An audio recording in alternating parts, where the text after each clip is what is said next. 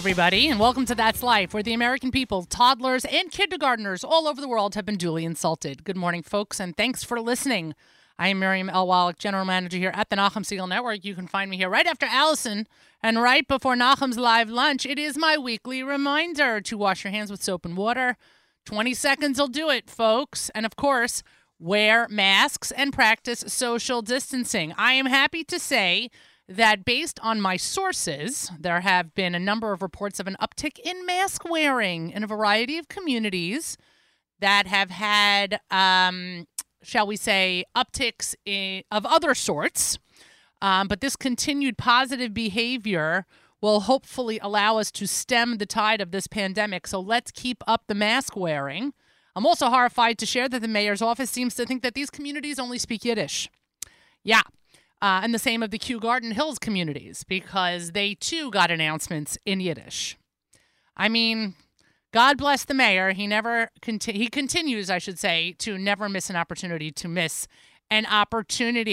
First of all, I got to do a big happy birthday today. It's unusual that I do a big happy birthday before the national holidays, but because it is the birthday of one of my favorite people on planet Earth, I must wish Dr. Shari Mann, my sister-in-law, a very, very happy birthday. She is one of my favorite people, and for good reason. There are good people who walk this earth, and she is certainly one of them. So a happy birthday to Shari, and anyone who's listening who runs into Shari over the next couple of days in Teaneck, make sure to wish her a happy birthday as well. Trust me, she holds 3 days for her birthday. Let's do national holidays because we have our guest on the line and I want to speak to him so badly because there's just too much to talk about. But let's quickly do the national holiday. It is October 1st.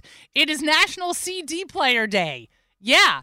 Anybody listening still have a CD player? You know what they look like? Your cars don't come with CD players anymore. Anybody ever own that visor case for your CDs where you shove them all in there and then you got the scratch kit and you got the buffer, you got the whole thing? Yeah, digital was certainly the way to go. I don't miss any of that. One of my kids did ask me for a Discman before they went to camp last summer, which I think was pretty just shticky, frankly. But she used her own money to go to Target and buy a Discman and, of course, got a blank stare from the person behind the counter. It's also International Coffee Day, which, frankly, I thought was the other day, so I really don't understand, but I'll hold 3 days for this also. It is International Music Day. It is Model T Day. Wow. Wonder how many people know what that is. It's National Fruit at Work Day. Yeah. Not something we do here regularly. If it was National Bagel Day, yes. National Bagel Day is something that we do often here at the Nachum Segal Network. National Fruit Day, not so much. National Hair Day. National, I don't know. I don't get that one either. National Lace Day for those people who are dressmakers. I mean, shout out to you, I guess. It's Willy Wonka Day. Does that mean I'm supposed to eat chocolate? Does that mean that there's like a winning ticket somewhere? I do not know. It is Vegan Baking Day, which only goes in line with another wonderful celebration, World Vegetarian Day. Now, if you remember, last week on That's Life, I did announce that the next day, last Friday, was Hug a Vegetarian Day, and I was available for hugs. Today, however, is World Vegetarian Day, so frankly, I'm available for an avocado. Want to send me an avocado? I'm right here waiting for you. You're listening to That's Life here at the Nachum Segal Network. So much to speak to Jake Novak about. He joins us this morning. I refer to him as a political genius for many, many good reasons. And he is also the host of Novak Now here on the Nachum Segal Network. Jake, good morning. Oh, good morning. Thanks for having me. Of course, I get to go on after Rabbi Lord Jonathan Sachs, so thanks a lot for that. Yeah, but, no problem. I'll do my best to keep the quality at that level. Yeah, I would say if you could try and bring the spirituality in the conversation that we're about to have about politics, then you're a better person than I am. We have so much to discuss. I'm going to try to get through all of it.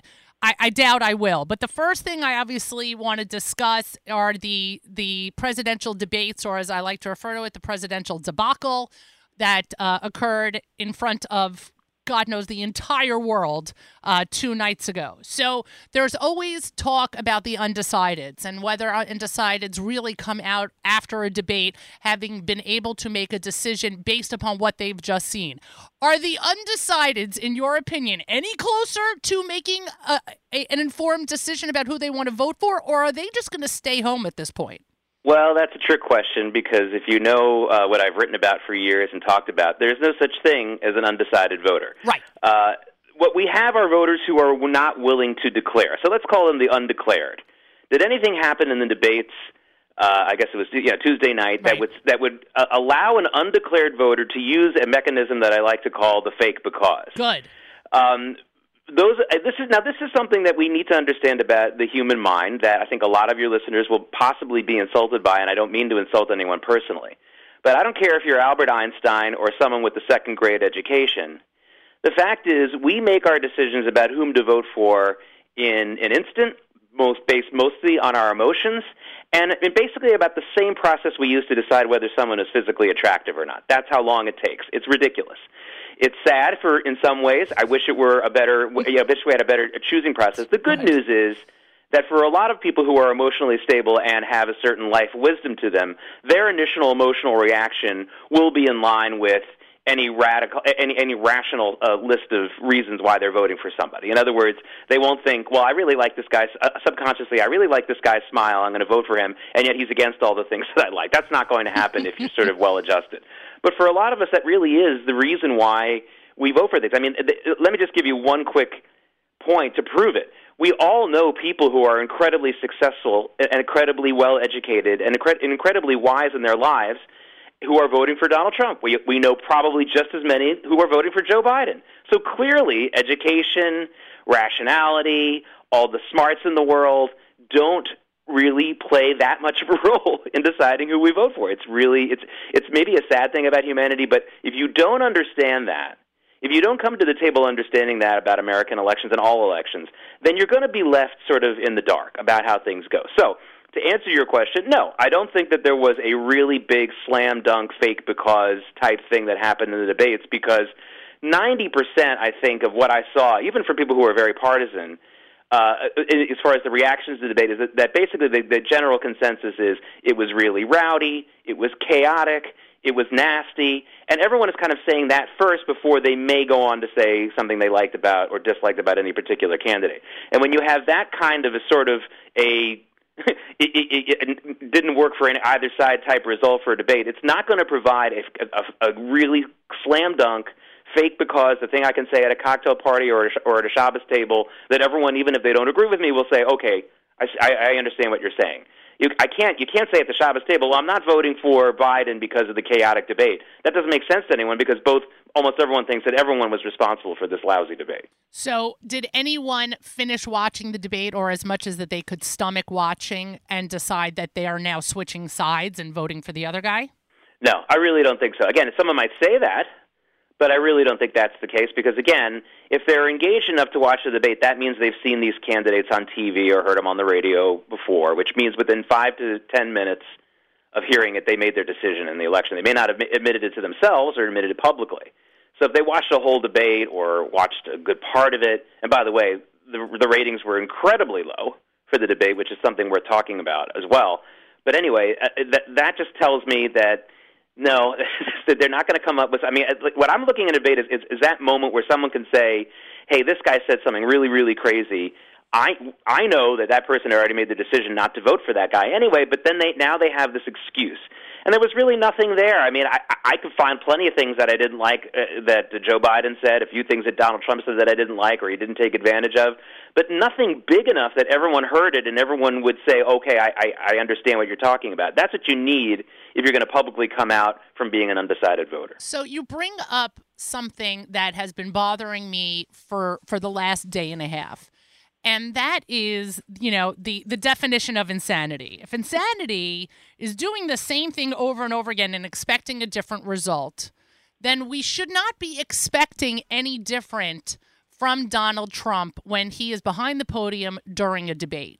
His behavior, in my opinion, was in line with what we've seen for the last number of years. And I'm frankly sick of everyone saying, but he moved the embassy. Please stop saying that to me.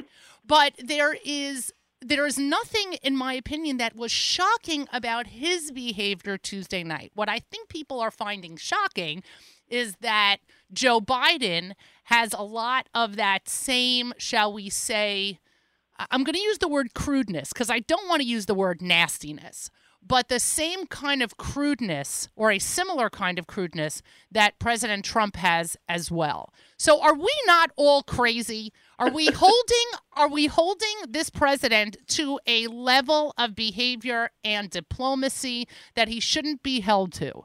Well, I'm really glad you couched the question as you did, because there's another thing. So like I said in my earlier answer when I said, if you don't understand how people make their choices in the elections, you're going to be lost.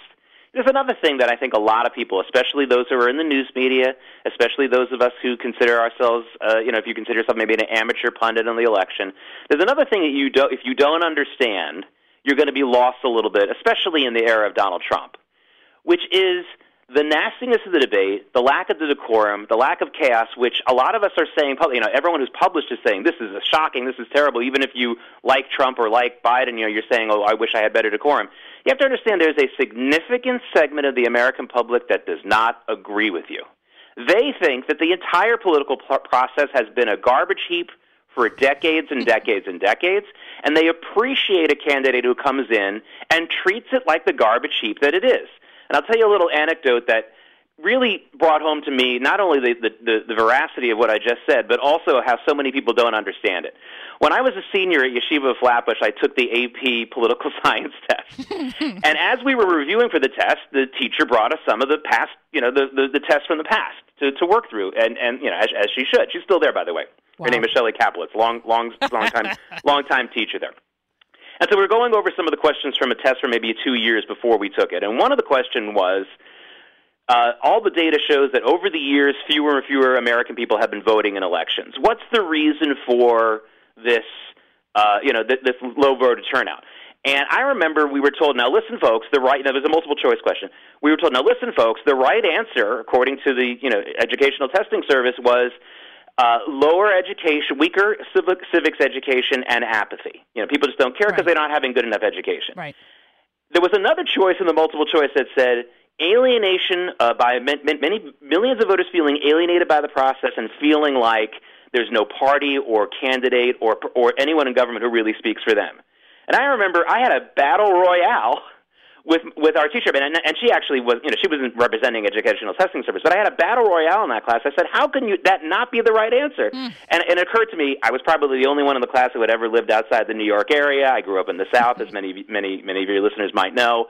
And I was like, boy, do these people even know any American humans? There are millions of them, and that was 1988. We know for a fact that in 2016, Donald Trump brought in probably, I want to say 2 to 3 million American voters who had not voted since the 1980s. They were so alienated by the whole process. And this was a large chunk of those voters were factory workers, laid-off people, or people who worked in the blue-collar states, which is why the pollsters keep missing them. They're missing them again, by the way. Wow. If you haven't voted in an election, in most elections in the last 20 years, the pollsters aren't going to find you on the phone rolls. They won't find you. So to me, this is again, I'm not saying the decorum was nice of the debate. Believe me, I am not endorsing anyone's behavior at the debate, least of all Chris Wallace, who lost control of it with the 1970s-style format, which just opened the door for pandemonium. I mean, you'd have to be an idiot. I agree with you, Miriam. How could you not expect it to get out of hand if you knew these people?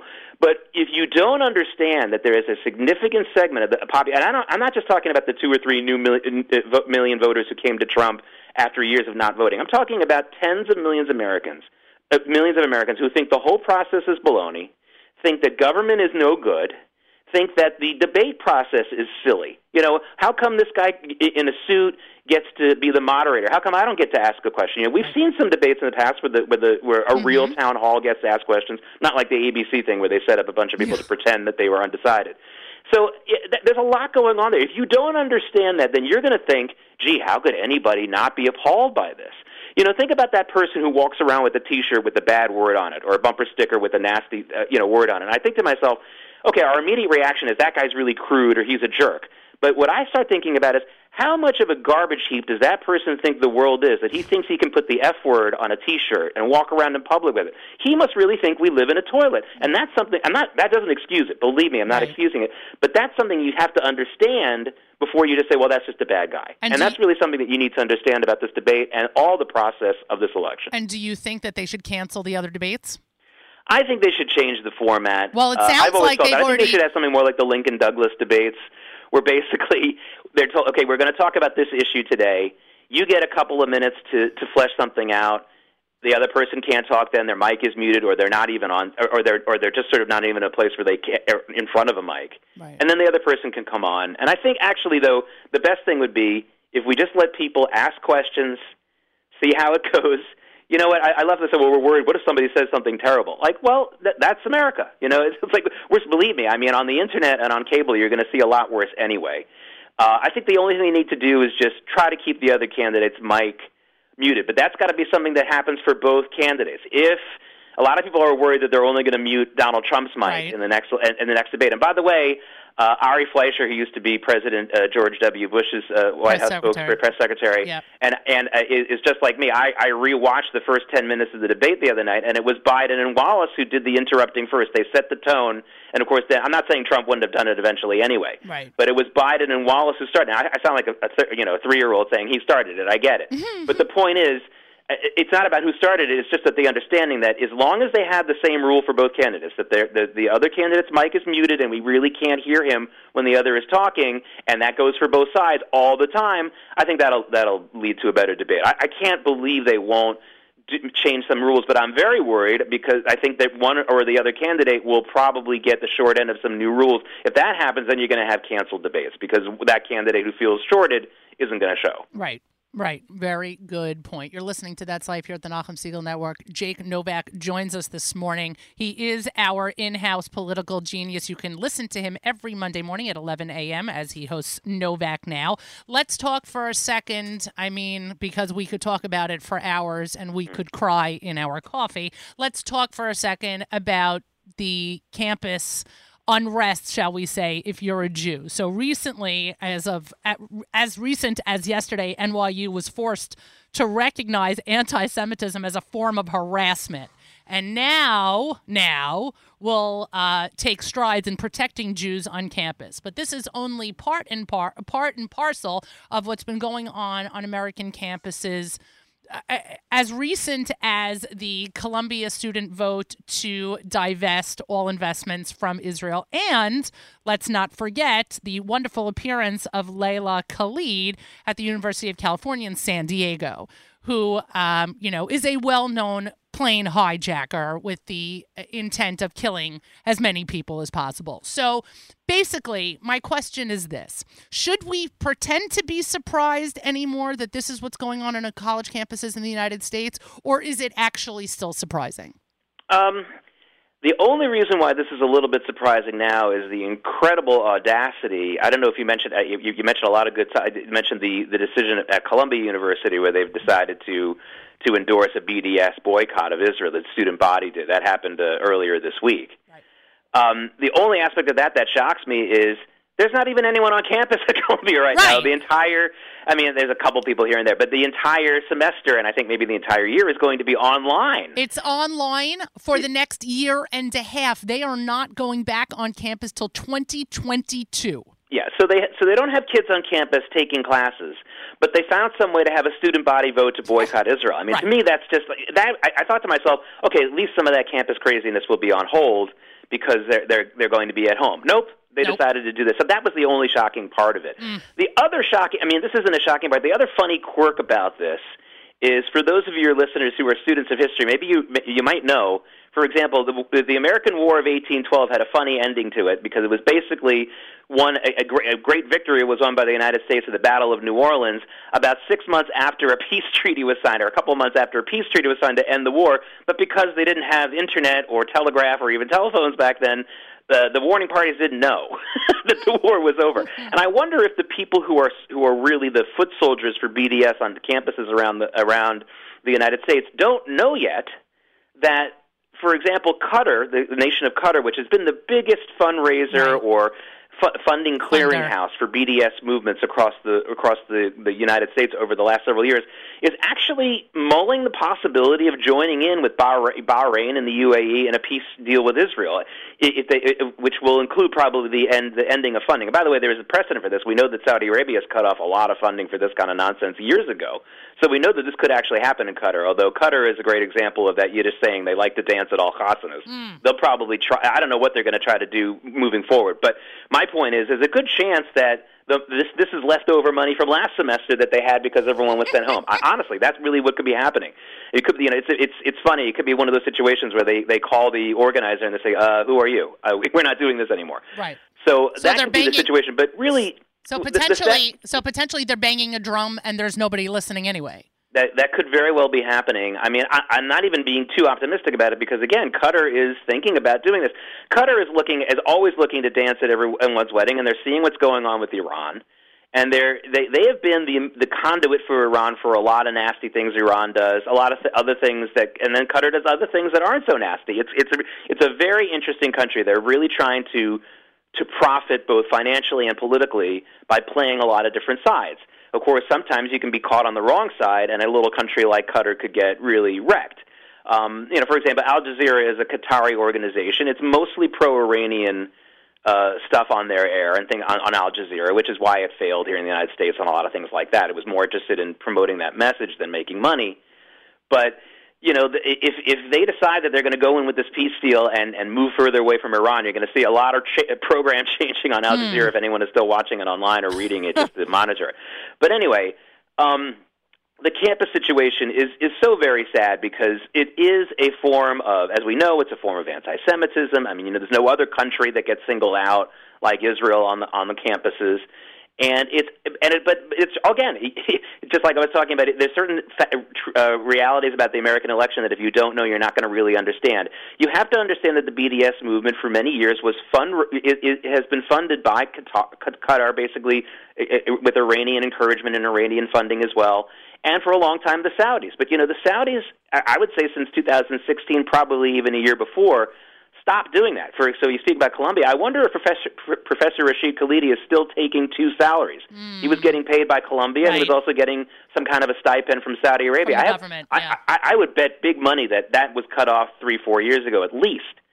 So it's a sad state of affairs. It's an embarrassing state of affairs, and even without students on campus, the student body voted for BDS. Right. But the good news is, I can't see the money trail for this continuing for much longer. I think that this is going to be a voice in the wilderness for a lot of these people, and the kids without the money, the funding, and the direction of some of these really strong anti-Israel partisans, like the guy who runs the website Electronic Intifada, without them guiding them and without money coming to them to run their programming, which is, by the way, cookie cutter across the country. Every campus does the same stupid Israel Apartheid Week. It's all the same stuff. Without that, I think that it could in the next few years, we could actually see this movement die out. That would be wonderful. So let's be hopeful about that. Yeah, that is a silver lining. That is for sure. Okay, in 30 seconds or less, because if I go over this week again, I think the host of the next show might actually kill me. So before we went on the air, there was a report out that the Republican Jewish Coalition has now pledged to spend $3.5 million in a TV ad buy in South Florida.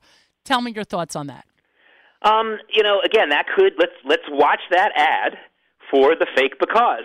Let's see if that ad says something more than just the embassy. Let's see if that ad says something along the lines of, hey, there's been a coordinated effort to smear President Trump with nasty anti-Semitic slurs, which are ridiculous.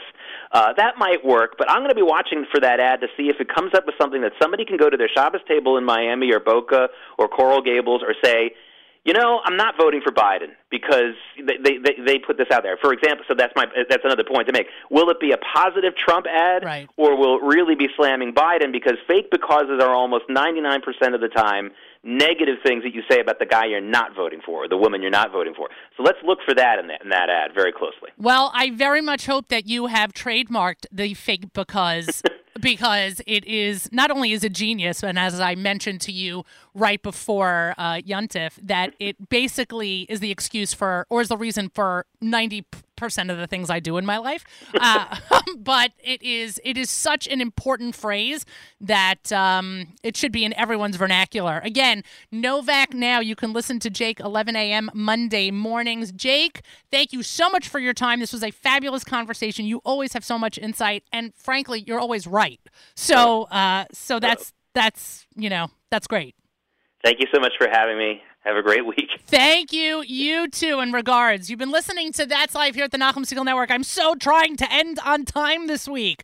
The afternoon continues. Full day of programming, as Nachum would say. Don't touch that dial. And don't be that person who says to me, there is no dial. I don't want to hear it. Don't touch that dial. The live lunch starts in just a few moments, hosted by Nachum Segal. Throwback Thursdays at 1 p.m. Encore of JM Rewind is at 4 p.m. And, of course, a brand new Erev Shabbos show where Mark includes all the songs he missed last week.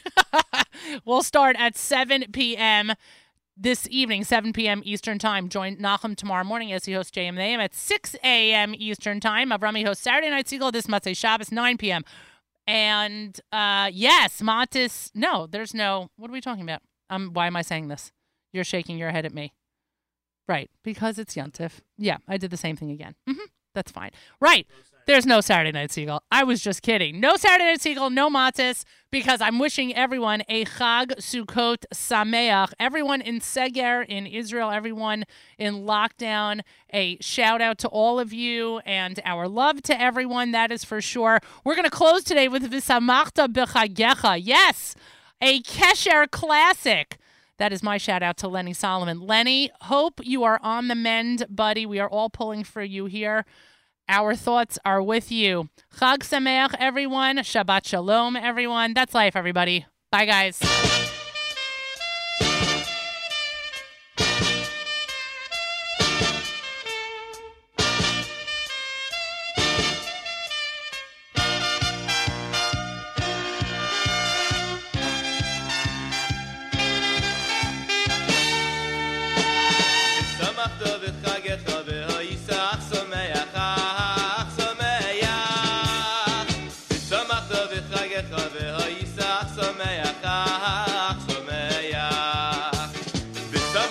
Chagecha v'ha'isach